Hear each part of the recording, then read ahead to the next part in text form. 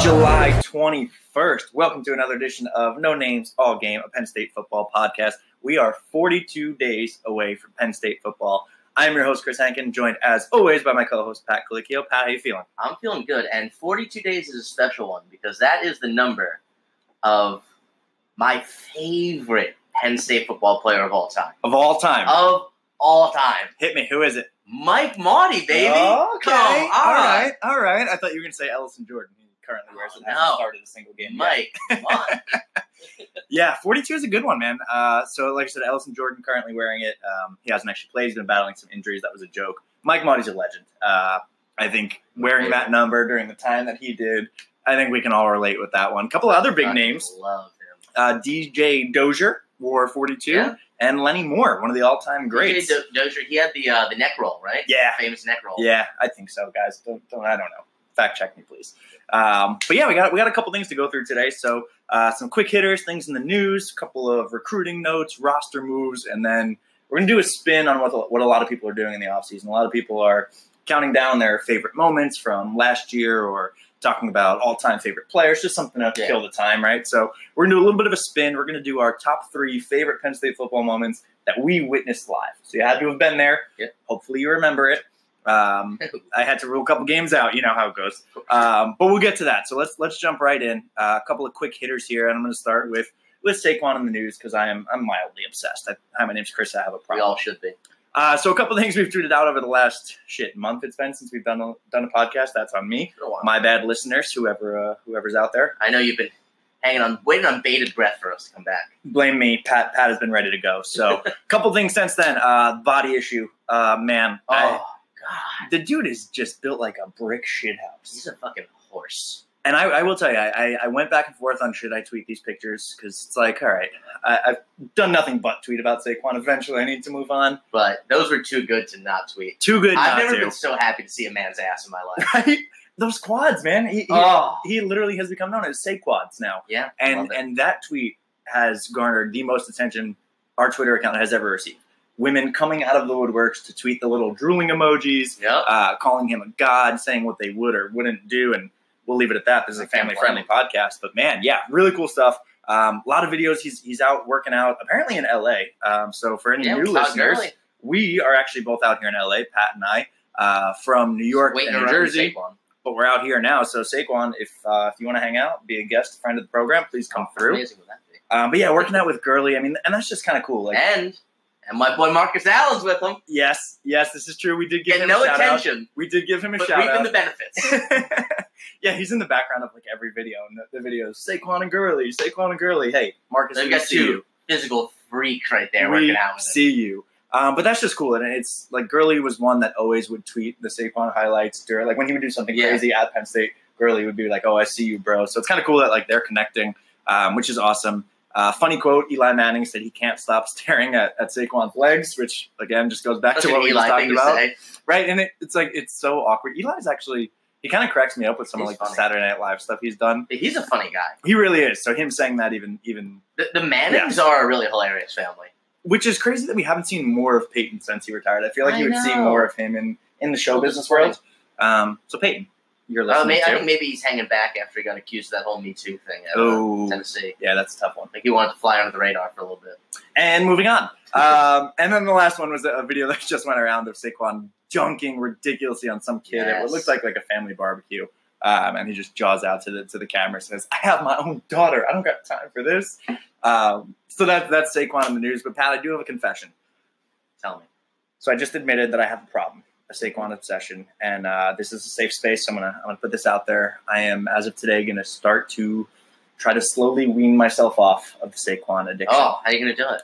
I don't know, but I've realized that we're 42 days away from football. I can't keep thinking about Saquon. He's moved on, and I wish him the best of luck, but this is a backfield led by Miles Sanders, who I'm very pumped about. Absolutely. And he's getting nothing but Saquon comparisons. There was actually an article the other day. It was like, Miles Sanders is sick and tired of hearing it. Which is sure like, he is. He is. It was probably the article was probably blown out a little bit because Miles seems like kind of a quiet kid and like he's always like respectful to Saquon's taught me a lot, like and he said something like hopefully after the first game you guys won't have to ask me about him anymore, and everyone spun that. So Miles, you have my full attention. You are my running back.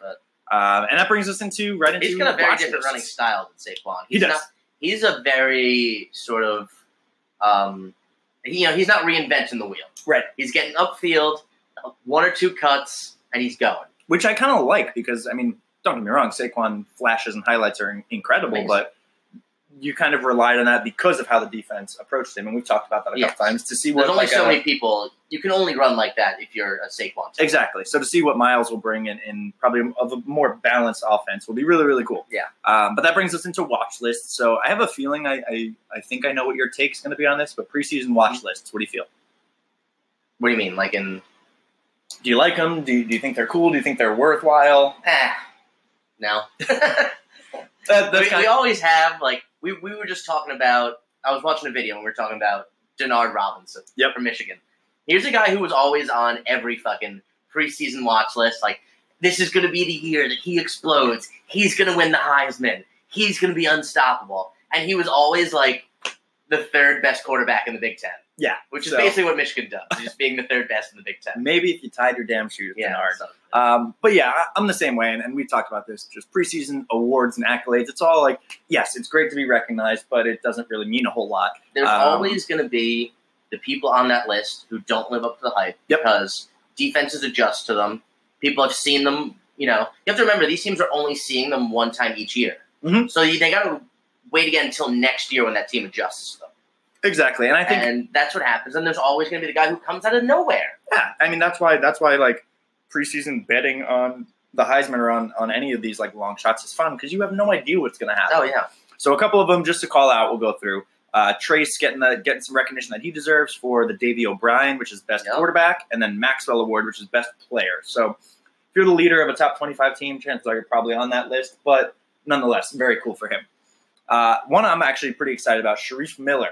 We've talked about him before. He is on the Bednarik Award, which is the best defensive player in the country. And he's got all of the tools to be just a force on that defensive line. I believe I saw him tweet out earlier this week that I think he guaranteed that they were going to lead the nation in sacks. I didn't see it, but that's incredible if it happens. Sharif, live up to that, brother.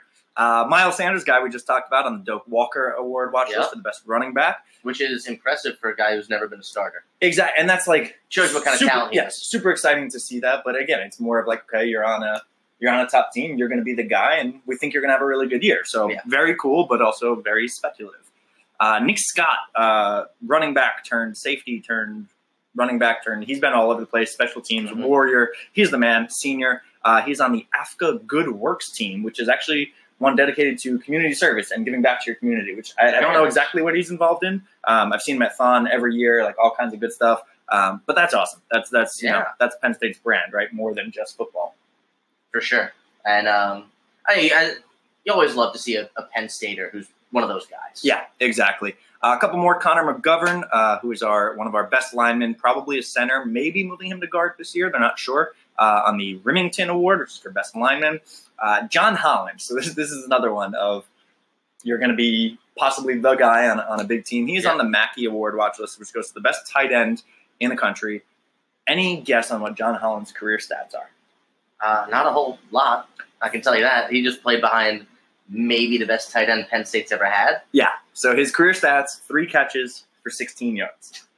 Which let me just say this. It's not for lack of trying, right? Like you said, he didn't have the opportunity. He didn't play. He wasn't the starter. But now he's on a watch list for the best tight end in the country. And those are his career stats. It's just like I said, very happy he's getting recognition. I hope that he wins this award and is the best tight end in the country. But it just kind of like it diminishes some of like these other ones. You're like, people are just on the list because they're on Penn State and they're going to have a great offense. Well, I'll tell you what. One thing it definitely shows you is just the recruiting powerhouse we've become. And we've got guys who basically haven't seen the field that are on watch lists for best at their position. Yeah, which is super cool. And like I said, I'm not trying to be that guy that's like diminishing it because John Holland, position is all yours, right? Tight end is kind of wide open right now. We've got Nick Bowers, who has fought some injuries. Danny Dalton's a young guy who hasn't quite put it together yet. Wide open. And I hope he's an absolute stud, but it's just funny how that works. And then the last one I'm genuinely actually excited about, no jokes, is the Dodd Coach of the Year Award, James Franklin. And that's cool, man. We've talked about how we feel about Coach for a couple episodes now, and to see him, again, just get some national recognition is really cool. This will be a year that he could definitely prove how good of a coach he is with Joe Moorhead leaving. Absolutely. I think a lot of people love Franklin as a recruiter, don't see him as an X's and O's guy, and at least somewhat saw Moorhead as the driving force. He was the maestro. He was pulling the strings. Yep. And I think, it could be it's a real opportunity for him to show what a great coach he is. Yeah, I agree. And we talked about it on one of the previous episodes. Not only Moorhead, but you lose Charles Huff, the running back coach, and you lose Josh Gaddis, the wide receivers coach. Mm-hmm. Basically, your entire offensive staff is gone, and they expect no drop-off with Ricky Ronnie being promoted to offensive coordinator and some other in-house promotions. So, really cool for Franklin. I think Penn State has to be in the top 3 teams at recruiting skill position talent. I really, really agree. And I can't, off the top of my head, I can't think of another team that recruits skill players better. It's Alabama. They recruit the best offensive, defensive linemen. That's their brand. 100% agree. And everything just builds from there. The one thing I will say is they have incredible wide receivers. Year over year. Yes. Jinx, you owe me a beer. Nice. But continue. My bad. Running backs, quarterbacks, and defensive backs. D. Milner. We're Jets fans, guys. Don't remind us. But Penn State just does an excellent job under Franklin filling these roles. And I'm happy you said under Franklin because, we'll give it to Bill O'Brien a little bit too when he brought in Hackenberg and of course and Adam Brenneman. And not to say that Paterno didn't recruit skill as well, but it wasn't the same type. Paterno's football was a little bit more of the vanilla and just the. What I will say is he loved recruiting athletes. Yes. So he was one of these guys who would recruit the athlete, not a specific position, just a guy. Yeah, that's fair. I will say, we were linebacker U under Paterno. Right, exactly. I feel like it was much more like hard-nosed football, nitty-gritty. And maybe I'm just starting a sentence without knowing where I'm going here. It but does that's depend sort on of you, though, because under one of Penn State's national championship teams, they were an offensive team. Yeah, that's true. When Blackledge or... Yep. I remember it was Blackledge or Kerry Collins was there. They were putting up like 42 points a game. True. That wasn't like your grandfather's Penn State team. Yeah, and that's probably what like my mind is covered in, is just thinking of the old school versus the new school. And when we get to our top 3 moments, stay tuned, listeners. I will talk about one of those Paterno offensive teams.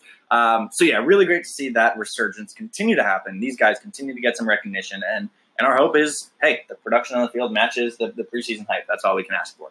Yeah, and I think Franklin does a good job as sort of a motivator. Yeah. With making you believe your hype, and in a good way. Yep. And kind of telling the players, like, this is what's expected of you. Show everyone that you're going to live up to it. That's the kind of coach he seems like to me. Yeah, I agree, and we've talked about it. He's kind of that like cheesy rah-rah, like just you don't know if you really like believe. You don't know if he believes what he's saying sometimes, right? Because he's just so positive all the time. But the man's backed it up. So, Coach, 100%. We hope you win a couple of awards this year. All right, moving on. These are called quick hitters. We're spending a little bit more time on them. Last one, a little bit non-football. Tony Carr. So we tweeted about it. He was drafted number 51 overall by the Pelicans in the NBA draft. The first time a Penn Stater has been taken in the NBA draft since 1999. Who was it? That's almost 20 years. I don't remember. I tweeted it. I don't remember his name. I'm a terrible host. Yeah, whatever. That's crazy, man. I mean, not that we've ever been a perennial powerhouse, but or any kind of powerhouse. Zero powerhouse in basketball, but to have 0 draftees, like we had Tim Frazier who played in the NBA. He's still playing in the NBA, but he wasn't drafted. He was picked up after. Taylor Battle, legend, wasn't drafted. I thought DJ Newbill had a chance. Yeah, I always liked the way he played. Agreed. I liked his game so much. Was he the one that was a tight end too? Wasn't there one that was like a tight end and also played basketball? He certainly wasn't a tight end on the Penn State. Okay, there's someone I'm thinking of. I'll think of it later. But yeah, Tony Carr. Mike Gesicki, who was a great basketball player. True. I don't know if you guys heard. We really like Mike. But yeah, he was drafted number 51 overall by the Pelicans, which for an NBA draft is not crazy. That's late in the second round, and I believe there were only 2 rounds. So there's 3. Okay, there's 3. But either way, I'm going to say 2. You're right. But anyway, he was drafted, which was really cool. Like I said, almost 20 years since we've had someone drafted. We discussed that we were a little skeptical about him leaving early, and what it looks like is he's actually going to be starting his career heading to Italy to play international ball. I gotta ask why. Honestly, I don't know how this all works. So I've been reading about it all day, and my is he still under like contract with the Pelicans? And That's where he's going to be developing. And that's kind of that's my brain is in a pretzel as I read this stuff, because what they say is that the Pelicans will still the team will retain his rights for the 2019 to 20 season. So for some reason, he's going to go play in Italy. And I'm guessing they're saying he just wasn't going to make the team. Because you think about it, like a basketball team is what, like 12 dudes? Yeah. There's not many roster spots open. Might only be 10. And they've got apparently some veterans that play guard, and they think maybe he wasn't going to make the team. I think that's great. Yeah, so when I first heard that, I was like, what the hell is this kid doing? Yeah. But, why not? Yeah, I don't know. To play all season instead of being on the bench? Exactly. And I don't know if that was like his choice or if the team tells him like he's doing that. But either way, he's going to go over, apparently play under a coach who has tons of experience in the NBA, going to help develop him. And hopefully lead him back to the potential we all hope he can have. So there's kind of two things. Two ways they could go is what experience is more valuable, game experience or being around NBA pros? Yeah, I think it's absolutely game experience. Both definitely important, because I don't think you can understate how much you can learn just from being around NBA veterans and pros, guys who've been in the league. But I mean, you can't not play. Yeah.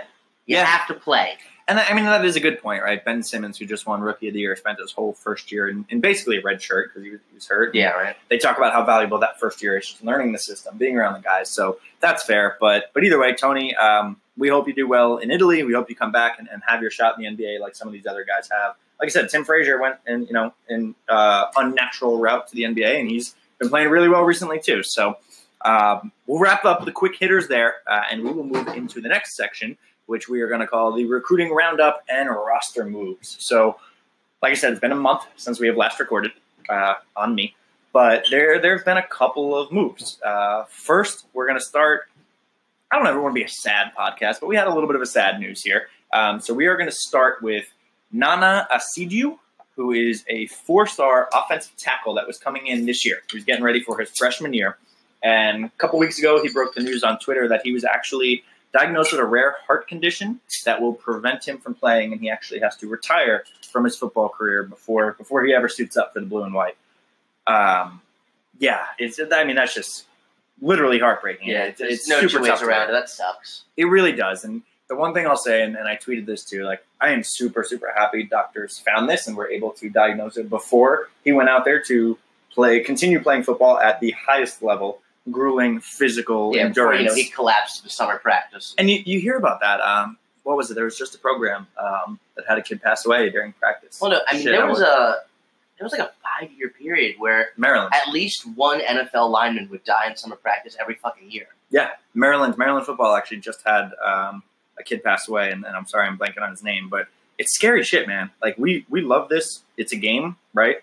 It's a game. We love talking about it. That's why we started this podcast, but shit can be serious. I mean, it's the whole CTE conversation that happens at the NFL level now. But like I said, very happy that they found this before anything got worse. And the coolest part of this story is that Franklin told him, your scholarship is safe. You're going to still be a part of the team. Awesome. It's amazing. I mean, they told him, like, don't worry about a thing. We're going to honor your scholarship. He'll still be part of the team. So I don't know in what role, like, if he'll help out, if he'll just attend meetings and like be there. Yeah. I mean, hell, maybe he can find another passion in coaching or managing or something. Who knows? I just feel bad for the kid. I do too, because think about it, like, it's so hard to give up football, man. I never made it past high school, and I still miss those days. I miss football. I was playing football every day, man. And to be a guy who was a 4-star recruit for Penn State. He's one of the top offensive tackles in the country. Yeah. Like I said, 4-star because it's hard to be a 5-star. Probably going to be like a 2-3 year starter. Mm-hmm. Had a legitimate shot at NFL hopes, and it's just cut short like that for something you can't control. Absolutely, it's really sad. That's tough. It's really sad, but very happy that they're honoring his scholarship. Very happy he'll still be part of the team because, like I said, it sucks not to be playing, but to still be a part of the team and be around and make the most out of it. That's that's one of those things that makes you proud to be a Penn Stater. Yes, there's something that we all loved about this school when we were there, and it's stuff like that. Yeah, 100%. So shout out to Franklin and the whole athletic staff for doing that. Kudos to you guys. Quick update I searched here. So Maryland football player Jordan McNair died earlier this summer in practice. So thoughts and prayers to his family and the Maryland community. We're not typically a serious podcast, but this is a serious topic. Moving on. So the next one, recruiting roundup, roster moves. So this one is not technically a roster move yet, but there's some speculation, Pat. Oh, baby. Have you seen the Manny Bowen Instagram post? You know, I've seen it because I told you about it. You like it? Listeners, I'm not fooling you. We've rehearsed this. You know what's coming. I'm sorry. I tried to pull one over you. It didn't happen. I'll never let him do that to you guys. Don't worry. I'm here looking out for you. So this comes from actually probably just after we recorded our last episodes. Yep. This was on June 21st-ish, about a month ago. Manny Bowen posted an Instagram picture of him, Kabinda, and Marcus Allen during an Iowa game of what looks like last year, and the caption was just "mood" in all caps with a couple exclamation points. And you could probably take that for anything, right? People read way too far into social media, but what we saw is several current and former players commenting on said post, indicating that maybe Manny Bowen's coming back. So we had John Holland saying, "Yes, sir, I've been waiting for this joint." Manny says, "Work to be done. Let's get it." Nick Scott says, "Yes, sir." Is this a thing? YESSUH? I haven't done that one before. I'm going to learn that. Tommy Stevens says, "Big dog." Aaron Monroe says, "Let loose." On and on and on. Basically, everyone's saying, way back, let's go, let's get it. Indicating that maybe he's coming back to the team. Dude, I think he is. So here's the part that's tough for me. So from everything that we know, Manny was dismissed from the team for some sort of behavioral issues. He missed a couple of games last year. He was one of the ones that was suspended for the Rose Bowl. He's had his troubles. We don't know what they are because Franklin, kind of keeps it tight to the vest. Always. I like that. But man, if Manny Bowen somehow, paid his time, made things right, whatever the situation was, he worked things out with Coach Franklin. This could be huge for on the field. So I think he's coming back. Because he, as someone who had quote unquote behavioral issues, seems very motivated right now. Yeah, and that says something to me. And the other thing is, I believe Manny Bowen is a Mike linebacker. Yeah, he's played multiple, but he would fit naturally at the Mike. Huge. Penn State really don't have a natural Mike linebacker right now. For any listeners sort of unaware of what we're talking about. There's 3 inside linebackers that play. There's a Mike, just middle, and there's Sam and Will, strong side and weak side. Now, Penn State has probably the best linebacker recruit coming this year, correct? Micah Parsons? Mike Parsons, yep. And I undoubtedly, I think he's going to tear it up. But from what I've heard, he fits more naturally into a Sam or a Will. Absolutely. Now, what's so important about the Mike linebacker spot is it's like the quarterback of your defense. It's how it's always described. Yep. The middle inside linebacker is the quarterback of your defense. That was our Mike Maudie. It really was. Oh, I miss him. Mike Hull took on that role at some point. We don't seem to have a clear, natural Mike linebacker successor to Jason Kabinda. And that's what's so hard. It could be Manny Bowen. And that's what's so hard is because it's not like you just lost anyone. You lost Kabinda, who was truly a leader on and off the field and controlled that defense. So, yeah, it is tough. We have Micah Parsons, and he was recruited as kind of a do-it-all everything. Yeah. He was more of a defensive end, pass rusher. Also, just the idea of having a freshman Mike linebacker, I'm not loving. It's a lot to take in. The jump from high school to college is so ridiculous just in terminology, playbook, understanding the reads. That's why so many guys redshirt, not just because there's no spot for them, because it takes time to learn that shit. So yeah, really complex game. Really, really complex. So there's a couple options. They've pretty much said Micah's not going to play the middle. It just doesn't fit for him. We have Ellis Brooks, who redshirted last year. He was a late commit, but dude is very much looks the part. I can see him developing into that, but essentially, we don't have a Mike linebacker that's ever really played the position on the college level. Correct. Yep. You've got Cam Brown, Koa Farmers with some experience at linebacker, but again, they both fit better at the outside. So this is a huge opening, and just from an experience standpoint alone, having Manny Bowen would be absolutely huge. His stats, honestly, I'll tell you, they don't jump off the charts, partially because he didn't really play many full seasons. Yeah. He had one full season. Let's see if my computer wants to work with me. He had one full season in 2016, registered 67 total tackles, 8.5 for a loss, 2 sacks. That's pretty good. Not bad. You wouldn't shy away from that. If you come back and you can give us that, we'll be very happy. I it's one of those things where it seems like there's a change in him. I agree, and he's tweeted several things since even that Instagram post of just like kind of very like inspirational, like turning over a new leaf. Well, kind you know of what? Stuff. In a way, I bet being dismissed from the team was probably good for him. It's one of those things where you can get told that you're doing this wrong all the time, but until you have to face consequences, your actions might not actually change. And so all of a sudden, he had to face the consequence of getting thrown off the team, which is huge, and that could have changed him as a person. And I hope so. That's what I think is happening. I really hope so, and we'll get into this in a little bit too. We're going to talk about an incoming transfer, which some behavioral issues as well. Franklin's not the guy to ever really bend on his stance there. He's not going to give someone a second chance just because they're a good football player. Exactly. Like, he needs to see the genuine turn. I agree with that. Like, I mean, he preaches culture more than anything, right? His core values. Like, he is a family guy. He sticks to that, and he's not going to just give a guy a second chance because we need a middle linebacker. Yes.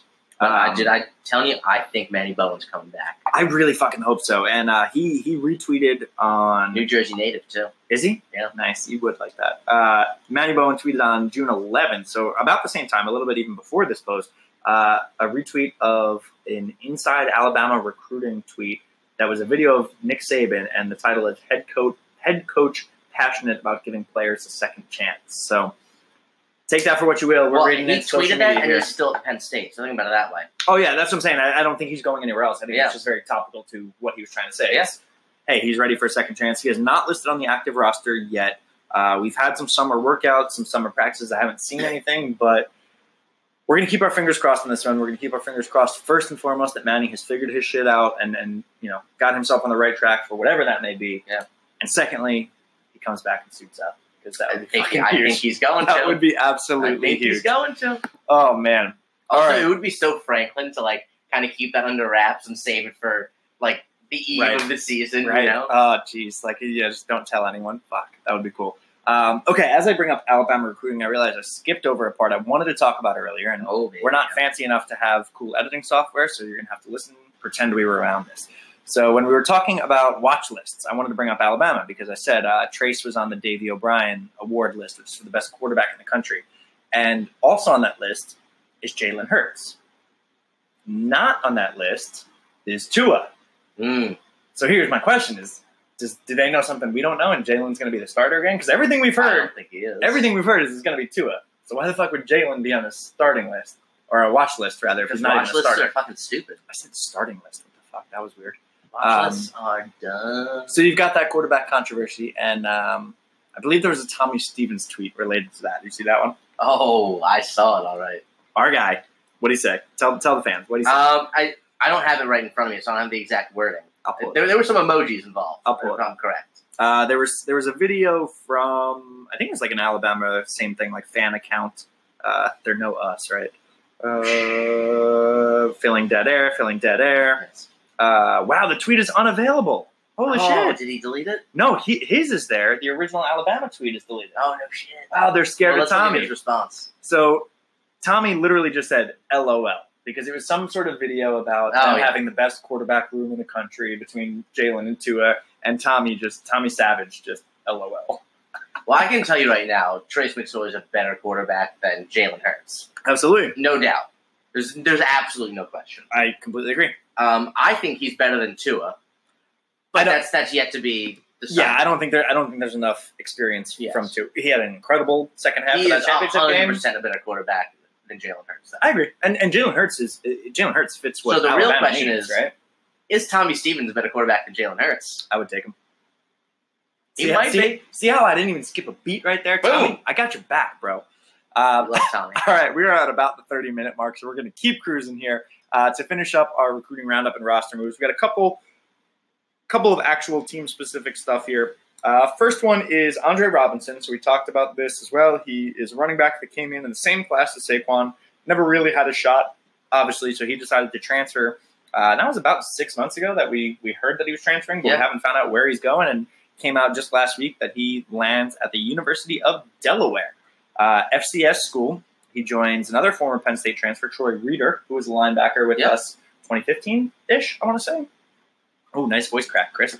But But yeah, I think this is actually kind of a good fit for him. One, because it's an Delaware is just a smaller Penn State. Honestly, it kind of is. And here's the thing. It's an FCS school, so he doesn't lose a year of eligibility. He can play right away, which is kind of cool. For him, he's got 2 years left. He's not getting younger. Why sit out a year when you can go somewhere and make an impact? So I don't know anything about Delaware's team, obviously. But The only thing I know about Delaware football is Joe Flacco. Yeah. Is he elite? I don't think so. He's not elite. Looking at Delaware stats from last year, I'm reading an article here from Delaware Online. It says Robinson would join an experienced backfield that returns last year's top ground gainers. And I read this, I'm like, oh, maybe they've got a solid guy or two that maybe he's going to be fighting for playing time. I'm looking at it right now. Their top guy, 594 yards. Their next guy, 469, and their next guy, 212. So not a single guy over 600. Did their whole backfield rush for less yards than Saquon Barkley last year? I mean, unless the starter left and he was just amazing. But you've got over 1,000 yards between three guys combined. That sounds like most of the workload. So it definitely is. I think Andre's got a real chance to go in there and make it. I'd be shocked if he's not the starter. You've got an FBS talent guy, a Penn State talent guy going to an FCS school. He should be able to go in there and show off a little bit, show what he's made of. He was for us. He had I want to say 7 touchdowns over his time. Not a ton of yards, 100 and something. I think 200 yards. How many carries did he even get? Not a whole lot. Let's see. 38 carries for 196 yards. It's a 5.2 average. That's great. Really good. He was very much like our bowling ball. Really good goal line guy, power guy to complement Saquon's shiftiness. So, he was. I think he. And don't quote me on this, but he was rated as high or maybe even higher than Saquon. I don't think higher, but I think they were both 4 stars or 3 stars coming in, whatever it was. But he just didn't have a chance. So, like we said, it's one of those things where even though he could be productive at Penn State, he was never going to get enough attention to stand out. He was going to be a role guy, right? And if he has any dreams of playing further on in the NFL, he's going to have to be able to stand out. You got to be the guy. Yeah, he can't do that at Penn State. He's got a chance to do it at Delaware. Exactly. With Miles Sanders leading it, we talked about the backups. You've got Ricky Slade, the freshman, coming in this year. So good luck to Andre Robinson. Apparently, Delaware and Penn State are actually almost in an agreement for a 2-year contract where they'll play each other. No. Swear to God. That's what this article says. So oh my God. When we play FCS teams, right? That's typically who we open with. How bad would we beat Delaware? Jeez, I don't know. But you know how far they do those things out in advance. We won't see that until 2027. Of course. The other transfer news, we got a transfer in. This is what I was talking about for some of the behavior stuff. So we got a running back from Notre Dame. Notre Dame? Notre Dame. I don't know. Transfer CJ Holmes. He was a running back from Notre Dame. Apparently Penn State recruited him when he was in high school. Yeah. He's from Connecticut. He was a 4-star recruit. Eventually picked Notre Dame, and I guess recently had a shoplifting charge, him and another player, and they were dismissed from the team, coming to Penn State as a walk-on this year. So he won't be eligible to play this year because transferring FBS to FBS. And this is kind of what I was talking about. It puzzles me for 2 reasons. One, our running back room is fucking deep. Like I said, we just talked about, you've got Miles Sanders, you've got veteran backups in Mark Allen, Jonathan Thomas, so I guess both will be gone after this year. But still, you've got Miles Sanders. You've got Miles Sanders only has 2 years of eligibility left. True. But then you've got Ricky Slade, 5-star recruit coming in. And then you've got Devin Ford after him, another top running back coming in. So either way, it just seems to me if someone's going to try to be the guy, like we just talked about, Penn State doesn't seem like exactly the right spot for that. His sister goes to Penn State. Oh, okay. She runs track at Penn State. All right. Yes. All right. So I think this was as much of a getting his act together move as it was a football move. Yeah. So, first of all, why wouldn't you want to transfer to Penn State? Of course. It's a program on the rise. I just meant from a playing time standpoint. He might not get the playing time, but I think this is one of those things where all of a sudden he had to face a really serious consequence for a dumb thing that he did, and it probably changed him a little bit as a person. Yeah, and that was going to be my second point. Perhaps he made the smart move. I'm going to go join my sister, be around my family, keep me grounded. Yeah, that's a really good point, man. And that was going to be my second point is like, from a football standpoint, I didn't quite get it. But even from just like a program standpoint, Franklin's he's not going to bring in people who have behavioral issues all the time like this. So clearly, and I hope, same thing with CJ here is that, like you said, getting his act together, turning his life around. And one thing they say in this article, which kind of makes sense, is He can't play this year, but you can still practice. And apparently it works kind of same as a redshirt. So if nothing else, my guess would he would not lose a year of eligibility. Right. So if nothing else, you get a stud on the scout team that can help your team get better. Right. So that's kind of what is that going to be for our defense? That's a spin I didn't see coming, which is kind of cool. But yeah, it puzzled me to see like, okay, Notre Dame dismisses this guy for a shoplifting charge, and I didn't read the details. Who knows what he shoplifted? Shit happens every day in America. He's like 19 years old. I hold no grudge on this kid, but like again, James Franklin's not the type that's going to be like, oh, I'm just going to go get this guy because someone else like moved on from him. Exactly. You gotta actually you gotta fit the Penn State mold. He proved something, James Franklin. I have to believe. Have to believe it. So doesn't have any impact this year, so we're not going to talk a whole lot about it, but just pretty cool, noteworthy. Last things on the recruiting roundups, and then we'll get into our final segment of top 3 moments. Couple of commits since our last video. So I'll start with probably the least exciting, quote unquote. We're very excited for you, but just not that sexy. A kicker, Anthony DeSilva. Was this the kid with the big boot in the All-Star game? No. This is another one. So we went from having like no kickers to now having I think like 4 or 5 competing. I don't know what they're doing after we just locked up this guy who can kick 63 yards. No idea either. But what was weird is that James Franklin always does his tweet when we get a recruit, the "we are ... better," always. So he did it for this kid, but then all the beat writers were reporting that he's going to be a preferred walk-on, which Franklin doesn't tweet for like the walk-ons. Which I mean, take it or leave it. But I don't know if this kid's going to count against our scholarships or not. I'm guessing not because you don't really have more than 1 or 2 scholarship specialists. But it was just strange, kind of how Franklin tweeted it when he normally doesn't. So yeah, weird. Maybe me reading a little bit too much into things, Probably. But that was the first one. A little bit sexier and more exciting. 2 4-star commits. So first, we got John Dunmore, 4-star wide receiver from Florida, and Lance Dixon, 4-star linebacker from Michigan. Did someone say linebacker U is back? I mean, between him and Brandon Smith, who, by the way, there was some kind of like national high school linebacker expo that Brandon Smith went to. And they ranked everyone who went there. And Brandon Smith came in a close second for being the most impressive guy there. Nice. And they said that not only is his athleticism is outstanding, one of the quotes was, it looked like he was covering 8 yards in 2 steps. Damn. Which for a linebacker, that's amazing. Unreal. But just his ability to read plays and sort of play cat and mouse with the running back. So, I mean, that's exciting to me. A guy who is that kind of athletic talent, already has a mind for the game, and knows how to kind of like not be too aggressive.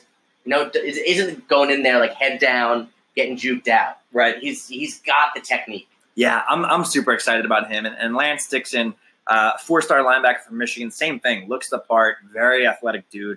And it's what I'm really excited about both of these guys. We got a wide receiver from Florida and a linebacker from Michigan.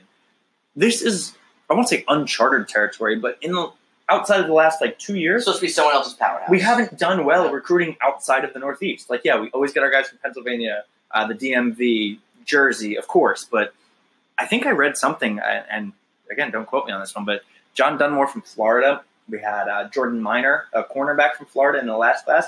Prior to those guys, I think it was 1 in the last 20 years or something ridiculous like that. Again, don't quote me, but something crazy. Last year we had a corner, Trent Gordon from Texas, which we don't typically recruit well in.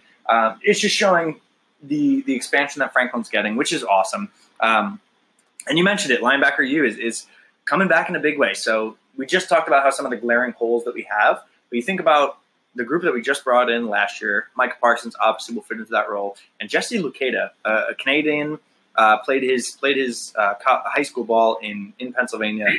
He was not as heavily recruited, not as highly ranked as Micah Parsons, but the dude, looking at his workout videos too, same thing, just a monster. And I think he's going to be someone that surprises people. So you got those 2 in this past class. Now upcoming, you got Brandon Smith and Lance Dixon. I mean, this Brandon Smith kid really excites me. He seems like the kind of kid who would be. He seems like a Mike linebacker. He's and it's I always get scared with the 5 stars, and I think I talked about this from the last one. I say that a lot. I've realized I talked about this previously. But you always talk about a lot of stuff previously. I do. You always get scared with some of these top recruits because the game right now is so much in recruiting where kids just flip all the time. It happens. Yeah. Breaking news actually about 2 hours ago, Cameron Kelly, who I spoke about on last episode, committed to Virginia Tech, has decommitted to Virginia Tech. Big-time Penn State target, 4-star defensive back on the market. Okay. So, yeah, great for us, but that's insane. When you get a guy like Brandon Smith, you're like, that's fucking awesome. But I hope everything goes the way it's supposed to, and we keep it until next February. That's a long time. We're in July. That's true. We've got to go to I have February. a hard time seeing, just the way our program is going, I don't see us losing a lot of recruits. I agree, and I will say... And I mean, you saw it happen with Micah Parsons. Yeah. Where people thought we lost him as a recruit. I did. Just because he opened his... Because he committed as a 16-year-old. So crazy. Crazy. He had to make one of the biggest decisions in his life. Yeah. Was a 16-year-old. And all he wanted to do was just maybe see what else was out there. Exactly. And yeah, so I'm very excited. Brandon Smith, and he just seems like a great kid, too. Everything I've read on him and his family. Lance Dixon, same thing. A guy from Michigan who clearly could have gone to Michigan or Michigan State with ease, picks Penn State. He said he wanted a group of coaches that felt like family and cared about his future after football and really believed in like linebackers, which of course it just works. Well, I gotta say, if you're a Michigan kid, there doesn't seem to be a great reason to stay in Michigan right now. Michigan State had a very down season last year. Yeah. And obviously that's going to scare people away immediately. We'll see how they bounce back. Yeah, and I think but Michigan, I mean, Harbaugh's been there long enough that if something was going to happen, he should be doing better than third in his division every year. Yeah, the problem is they haven't had a quarterback, and this year will be the test because they got Shea Patterson, the kid from Ole Miss. He's ready to go, blah, blah, blah. We're going to move on from that. Huge get in Lance Dixon, linebacker U is back, and really big get in John Dunmore. Like I said, he's a top wide receiver, but him being from Florida, us being able to pull some talent from the South, and that's a huge shout out to Jawan Sider, new running backs coach. He used to be at Florida. He's got a huge presence down there, and big time win there. So I think that's about it for our player specific moves. We are coming up just over the 40-minute mark, so I'm going to try to keep this thing under an hour. You ready to get into some nostalgia, Pat? Oh, absolutely. Let's go. So this is, like I said, we have not discussed this. Listeners, I told you before that I do try to dupe you, but this one's real. We have not discussed this because I wanted this to be just a real, genuine conversation. And the reason I thought it would be cool to do moments we witnessed is, every Penn State moment is awesome. When I remember, being in my living room screaming at, and I won't say the play in case it's one of yours that you were at, but I remember like certain moments from my living room, and that's awesome. But there is nothing like being at a live Penn State football event. It's magic. It's electric. I still put it out there to this day that it's the best sporting event I've ever been to. Like I've been to a Yankees playoff game. I've been to fun Jets games. I've been to Knicks. I was there when the Jets beat the Pats. That time. Yeah. Like the first time we've done it forever.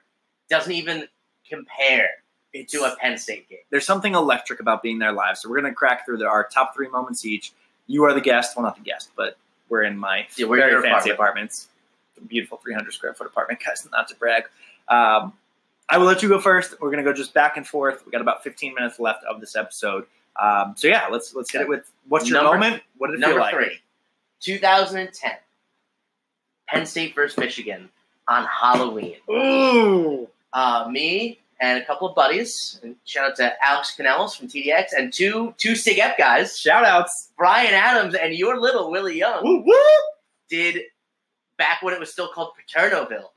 Did Paternoville, camped out all week and got in that section right behind the goalposts. Oh, man. And it was just amazing. Watched Evan Royster take the all-time rushing spot for Penn State that night. Wow. In an absolute slugfest. I think I did 41-31 with Penn State. Penn State led it all the way from beginning to end.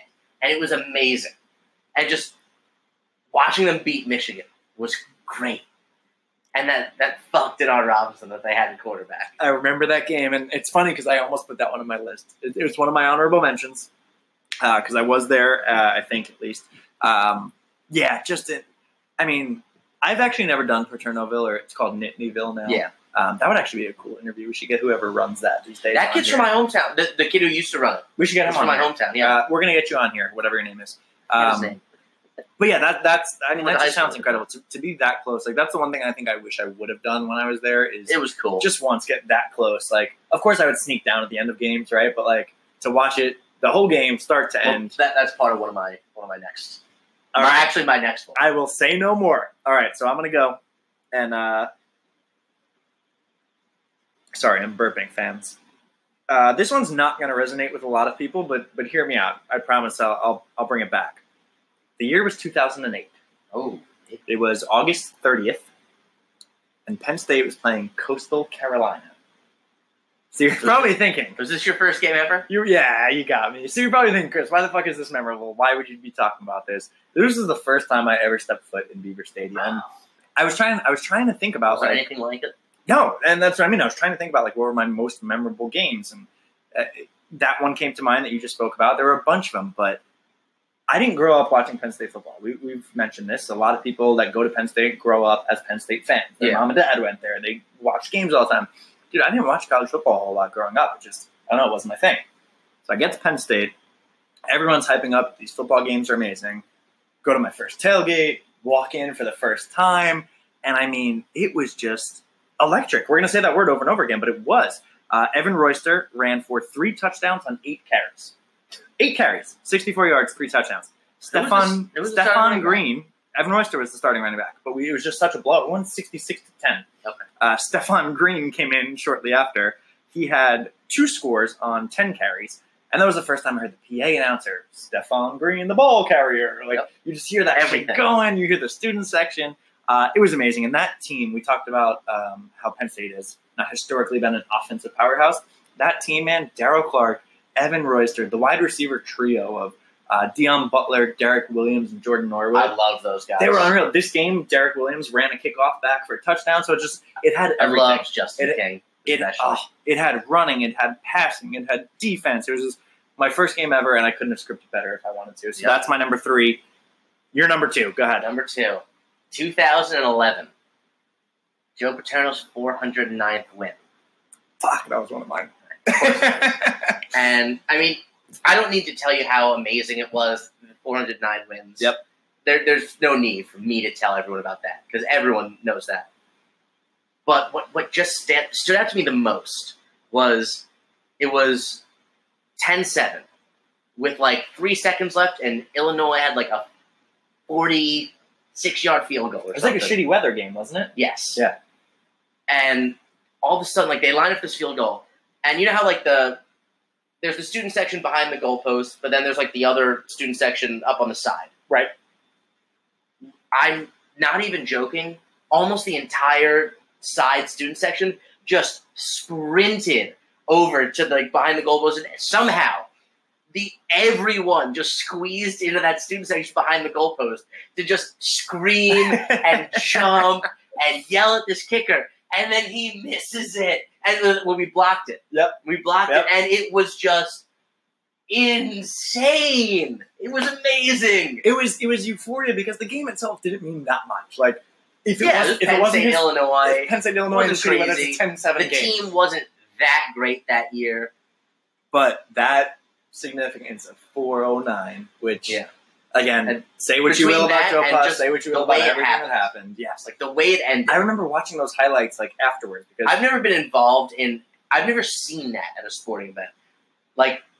Just the way the entire student section ran over to one section just to psych out this kicker. Yeah, it was amazing. That's a really good one. I did have that on my list, but I had a feeling you were going to take it. That's the only one I thought we were going to overlap on, so that's fine. I came prepared. I got backups. All right, my number 2, and I don't think you're going to have either of my last ones, so I think I'm safe here. Number 2 is 2 years ago, the Rose Bowl. Ooh, we lost to USC. I was here, so I was living in Northern California at the time. Drove down here to LA. It was my first time in LA in ages. I couldn't even tell you. And the atmosphere, because I've been to Penn State away games before, and sometimes they're good, sometimes they're whatever. This shit was like Penn State West. It was nuts how many fans were out here walking through the tailgate fields. It honestly felt like a home game. And then you get into the stadium because we're playing USC. We're in LA. Of course, it's going to be their turf. You get into the stadium and the tailgate fields felt like shit. There's a home game. This is going to be great. You get in and the entire stadium, for a good portion, is covered in the red and gold. And I'm like, well, shit. And then people start filling in a little bit more. It gets to more of maybe a 40-60 in favor of USC. And the game starts out not so great, where we get in a hole. Yeah. And then we start battling back. Oh, and we start battling back. And at game. one point, we scored 7 touchdowns in a row. Like, yeah. Someone check my math, but I'm pretty sure. 7 offensive series, we scored touchdowns in a row. And I'll never forget, I'll wrap on this because I know we're getting close on time. My favorite thing in the world, the Saquon highlight that has been played on repeat forever. Oh. He bounces through like One of the 6 greatest films defenders. you'll ever see. So it's right after halftime, I think. Maybe after a third quarter. I think it was right after the halftime. bathroom when that happened. So listen, we went to the bathroom, went to get our snacks, like we're refueling, and we walk in and we're walking up to our seats. And I remember, I don't know why, but I just had this feeling. I was like, wait, let's just stop and watch for a minute. And it was me and the group I was with. Yeah. I'm like, just keep walking, we're in people's way. I was like, no, just for 1 minute. And then he snaps and he takes off, and I just fucking lose my mind. And one of the most heartbreaking losses I've ever seen. Those were the worst nights I've ever had. Because man, some of those plays, like the Saquon run, there was a Gesicki touchdown, there was a Chris Godwin touchdown. It was an incredible game. The only thing that could have made it better was to walk out there with a win. Well, yeah. Number 2 on my all-time list, it was euphoric. So my number 1 is 2012 homecoming against Northwestern. Oh, I think Northwestern came in 5-0 in the Big Ten. They were a ranked team, and we were not. Oh wow, okay. So rare, event where we were underdogs to Northwestern for our homecoming game. And this was 1 year after Joe Pa. Bill O'Brien. People weren't sure where the program was going to be. I had people, non-Penn Staters telling me that Penn State was going to be a D2 program, essentially. Oh, that hurts. Those were actual things that people were telling me. That hurts. And Penn State went down early. I think like 21-7, 21-10 maybe. And then all of a sudden we start. And one thing I'll never forget is that the Northwestern players were on the sidelines, like, you like arms up, like pumping the crowd up. Yeah. They were doing that, like, ironically to us. Oh, shit. Because they were winning. Yeah. And then all of a sudden, we start storming back, and Mike Maudie is all over the field. And I have this one thing I'll never forget where after we're like, they have lost hope all of a sudden. After all their cockiness and everything, they are so deflated. And they called a timeout, and they're in like a huddle on the side of the field. And Mike Maudie is just literally in their huddle, not like Lance Stevenson in the Cavs, trying to psych them out. He's in their huddle, screaming at them. Oh my god! Screaming in their faces, and it was amazing because he's the most insane guy I've ever seen. Insane, absolutely insane. And my 2 favorite Penn State football players ever, Mike Maudie and Mike Zordich. Yep. Mike Zordich scored 2 touchdowns that game, I think. Mm-hmm. Dude, it was just amazing. I remember it. And I absolutely remember that. The sort of like the highs and lows of emotions of we're about to lose our homecoming game to this might be the best comeback I've ever seen at live at a Penn State game. And, I'm happy that you picked that as your first because mine's going to be very similar of just a tidal wave of emotions. And that's the best kind of fucking sporting event you could ever be at. I really do believe that. Like a blowout is fun for about 10 minutes and then you get over it. So my number 1, and I'm potentially getting a FaceTime right now, so I'm hoping my computer doesn't stop recording. I think we're going to be okay. My number 1 is actually going to be the same year as that Rose Bowl that I just spoke to, and it was the Big Ten championship game, the game before. So I was living in California, Northern California at the time. I had a bunch of friends on the East Coast. Once we, because that was the year, to get into the Big Ten championship, we needed some luck. We needed Ohio State to beat Michigan in their last game. And then did Iowa beat It was something Ohio State? Nah, yeah, because we needed them to lose twice, right? Iowa beat Ohio State. Yeah, so we needed some crazy shit to happen, and it happened. And I remember right after that game, because it was the one where, like, JT Barrett, was he over the line? Was he not over the line? After that game, I had a couple friends shout out, Luis Ramos, Lee Schlossberg, Ryan Liver. I hope you guys are listening. We all just started texting each other. We're like, we're going, right? We're going to Indy. We're going to the Big Ten Championship, because I don't think we've been to the Big Ten Championship, like, as it's known now since then, right? Because the new Big Ten Championship, East-West, when it was called Legends Leaders. Certainly not. We have. Because that's only been the last 5 or 6 years. Yeah. I mean, we hadn't been to a Big Ten Championship anyway, at least in... Well, it used to be just the winner of the whole thing. Yeah, I think the last time we were the Big Ten champs was in... There was a year where we won. 08? Yeah, something like that. But that it was back when we won the Orange Bowl. No, I think it might have been 08. I think we might have had a share of it or something like that. But there wasn't a game, right? So this is in Indianapolis. First time in the Big Ten championship Lucas game. Oil Stadium. And the emotions were unreal because we got there, and of course we go out the first night, same thing. Penn State travels well. There's a ton of Penn Staters there. Yep. We're having fun at the bar. People are singing the songs. The crazies are there. The dudes that wear like the big shoulder pads and helmets. It was incredible. Just awesome environment. And then we get into the stadium. We had pretty decent seats, good view of everything. And the game starts off not so great. And we're like, well, shit. We came out here for this. Like, I bought a plane ticket last minute. The guys from the East Coast drove like 13 hours, whatever it is, to get there. We're like, fuck, this is going to suck. And then some magic starts happening. We were such a second-half team that season. And then some magic starts happening. So we get a touchdown to Mike Gesicki in the right side of the end zone. That was a ball. I don't know if it was perfectly placed or if it was a little bit of luck, but Gesicki does like a 360 while he's going down to grab it. It was gorgeous. Right before halftime, I think, Blacknell scored a touchdown that he shouldn't have. Like, it was a terrible defensive play, but he scored. We're like, holy shit, we're back in this. Was that the one where the ball bounced the defender and he caught it? No, that was a different one. Because this one, it was like he caught it and the defender just like kind of like looked at him weird and he just flew by him. I was watching this game at work. Yeah, it was amazing. So we go into the second half. We're like, oh shit, we got this. Like, things are coming back. I will tell you, my favorite play that I've ever seen live, even better than the Saquon hurdling through everyone at USC, because as good as that was, this one meant more to me, was a wheel route in which Saquon beat, I think it was TJ Watt. It was the most perfectly thrown ball I've ever seen in my life. I've watched that highlight so many times, and being there live, losing my mind. We were jumping up, we're screaming, my voice is gone, and then it ends on a fourth down stop from Grant Haley and Marcus Allen.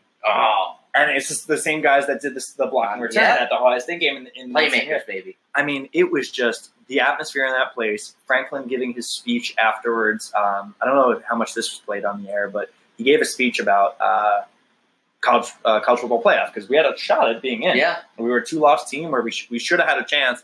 And he gave a speech. He's like, they say you can overcome early defeats with late great success or something like that. And he goes, it's on you now, the committee.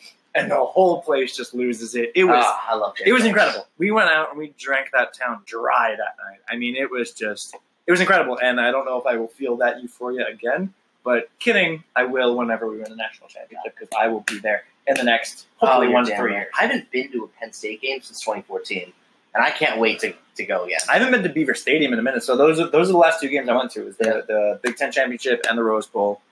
We should plan a trip this year. We should go back. Hopefully, we'll have some listeners at that point. We'll do hey, you guys want to meet up? Let's hang out. Do a bowl podcast. Hell yes. Yeah, man, I love reliving some great moments. I really do.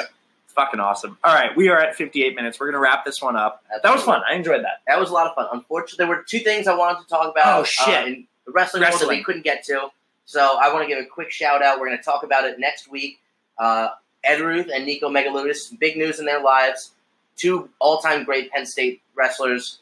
Can't wait to talk about you guys in the next episode. Absolutely. That's on me, too. Fuck, I really suck. No, we just got so excited.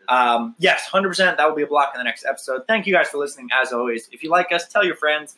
Share us on Twitter. Right now, we are on iTunes and Anchor, the Anchor app. We've had a couple of people ask about Spotify and Google Music, so we're working on it. We're trying to get to as many platforms as we can, but we really appreciate If anyone should get us on Google Music, it's you. Yeah, that's true. My bad, guys. But that is it for us. Follow us at No Names All Game on Twitter. I think we're gonna get an Instagram going soon. I feel like that's the new just wave. got an Instagram. Did you? I buckled and I finally got an Instagram. Welcome. How do you feel? Yeah. I feel like it's the new wave. So we will leave it at that. Thank you all as always. Have a great week. Hopefully 5 weeks from now, 6 weeks from now, we will be recapping Penn State's first victory baby. Of the year. We are. The podcast you just heard was published with Anchor. Got something you want to say to the creator of this show? Send them a voice message using the Anchor app, free for iOS and Android.